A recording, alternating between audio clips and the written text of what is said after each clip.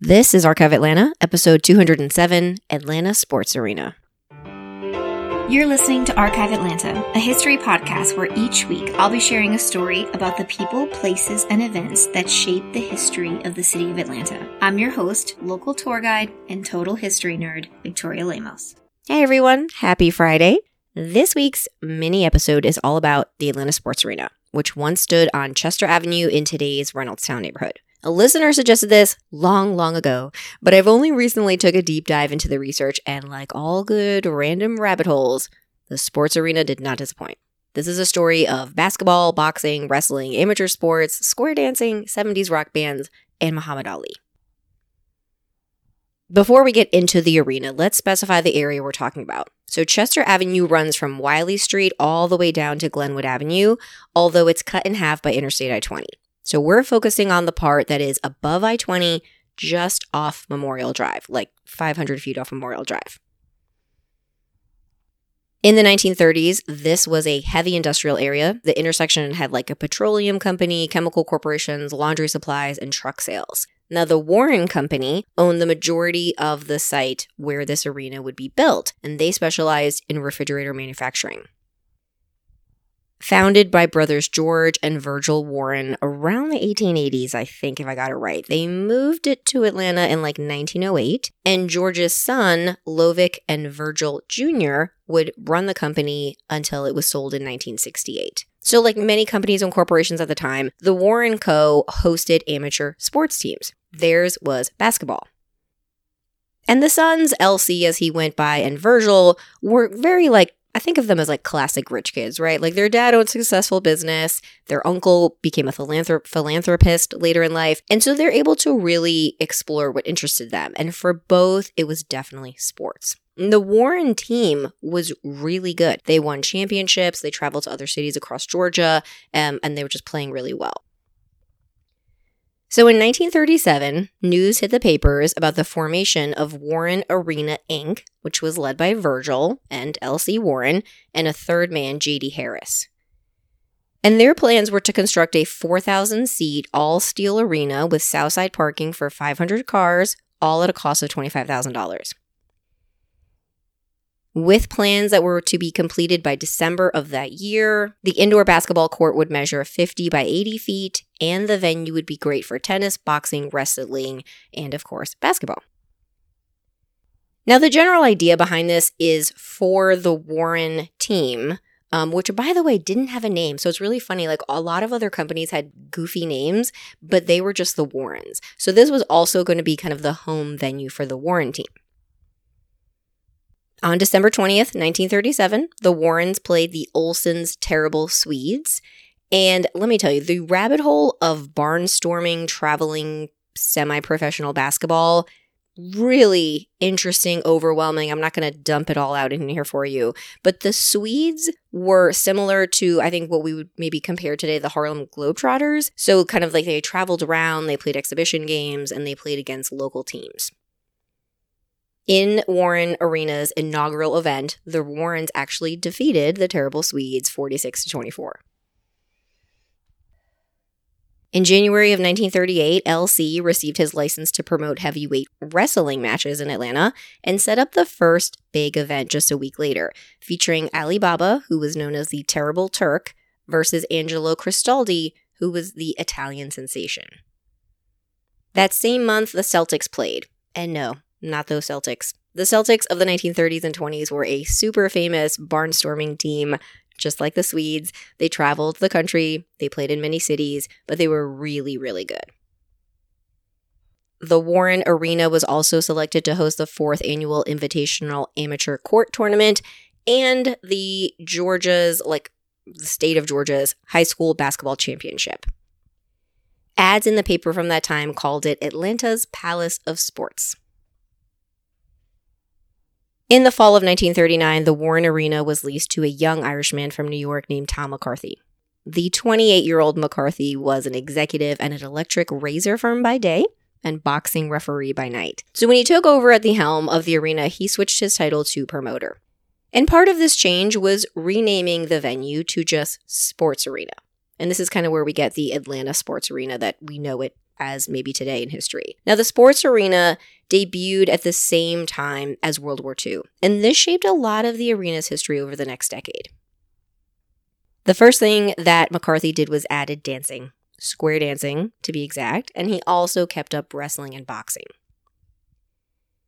Now, sometime in the early 1940s, the complex is sold to Clyde Darby, who was a very close family friend of the Warren family, and Darby selects a manager named Lamar Wells. So he was also a local promoter, basketball aficionado, and his job was to recruit the players for the arena's 2 basketball amateur teams. So at this point, the 2 teams are the Sports Arena Blues, which was a women's team, and the Sports Arena Rebels, who was the men's team.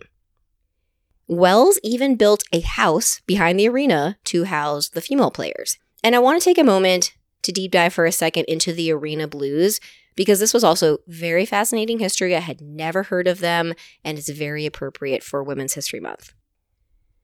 The Amateur Athletic Union was formed in 1888 and dedicated to the promotion and development of amateur sports. And they had all the sports, but specifically with basketball, the first Amateur Athletic Union women's basketball tournament was held in April of 1926 in Los Angeles. And then popularity really seems to peak around World War II. So the Sports Arena Blues began in 1942, but by 1944 they were state champions and rated 3rd best team in the National League. Famous team members include Anne the Panther Paradise, the first woman from Georgia to win 3 All-American honors. She played on the Blues from 1946 to 48. And there was Dora McPherson and her sister Blanche, who were recruited to play from the Tennessee, I think they were the Vultee Bomberettes, and later joined the Blues. And then there was Aileen Banks, and she was really, truthfully considered the Michael Jordan of women's basketball. She played on the Atlanta Blues, and she took the team to win the national championship title in 1947. During this time, the sports arena was still holding their square dances 3 times a week, 70 cents per couple for admission. They focused on round dancing, which originated in the 18th and 19th century, and this kind of just all the rage in Atlanta. If you look it up, it's like an early version of square dancing. And the band was the Victory Melodies Orchestra. Now, during the war, a lot of the admission profits or what they got from the couples were donated to war funds. It was in December of 1955 that a young Elvis Presley performed for a crowd of under 1,000 people at Wednesday Night Ladies Night. And there is a story that he had dinner in the house that was behind the arena. So whatever woman was living there cooked for him. She's like, oh, he was such a nice little boy. It would be weeks later that he made his national TV debut and then catapulted to stardom. Another early performance is a 9-year-old Brenda Lee, who I did not realize was local to Georgia, sang with Boots Woodall and the TV Wranglers at the sports arena. In 1960-ish, Paul Jones purchased the arena and remodeled and renamed the venue after himself. Now, he planned to continue using it for wrestling. He was a big-time wrestling promoter. He had been doing a lot of matches at the Municipal Auditorium, but the plan is when that wasn't available, he could use the arena. And the mid-60s wrestling names are hilarious, and I have been asked to do a wrestling episode, which I will do, but I have to share. So there's the Von Brauners, Klondike Bill, Pancho Villa, and Tony Nero, just to name a few. Now let's fast forward to 1970. So Muhammad Ali had been barred from boxing because of his refusal to be drafted to fight in Vietnam. This is a whole other episode one day, but his big comeback fight was in Atlanta. And while that fight itself happened at the Municipal Auditorium, both Ali and his opponent, Jerry Quarry, spent 2 weeks prior completing all of their workouts at the Paul Jones Arena. That same year, we see the arena's emergence as a rock concert venue. And so from 1970 through at least 1973, they've hosted Fleetwood Mac, the Hampton Grease Band, the Kinks, Kenny Rogers, Grateful Dead, Steve Miller Band, B.B. King, Chuck Berry, Ted Nugent, the Guess Who, Cheech and Chong, and the Marshall Tucker Band. Just to name a few. I took out the names that weren't super famous because I couldn't say them all. There is a great quote from The Great Spreckled Bird that I'm just going to say verbatim because I think it's really a great way to describe the arena. So it says, quote, "Inside, the atmosphere is one of wood and honest corruption. not steel, concrete, or hydraulic hype.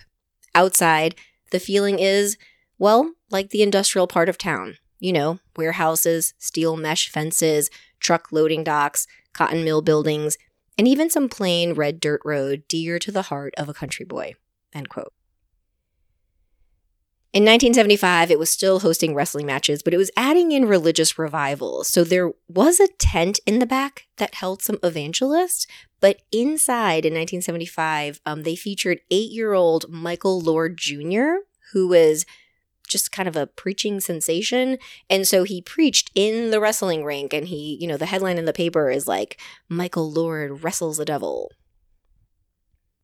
As the events waned into the late 70s, by 1981, it is on the real estate market for sale. And 2 years later, in 1983, no one had purchased it. They did like a little write-up in the paper. Sometime in the late 1980s, I don't know exactly which year, the building was demolished. And today, you really would have no idea that it once stood where it used to unless you'd been there before. So there you have it, the story of the Atlanta Sports Arena. If you do want to drive by, I think the address is 310 Chester Avenue, will at least take you to that spot. But there are a lot of Atlantans that have been there for concerts or wrestling or boxing or, heck, maybe you were there for Elvis Presley. So I would love to hear from it. If you've been there, write me a message. Thank you, everyone, for listening. Remember to leave a rating and or review wherever you're listening to your podcast. There's also a Patreon link in the show notes if you want to support. Hope everyone has a great weekend, and I'll talk to you next week.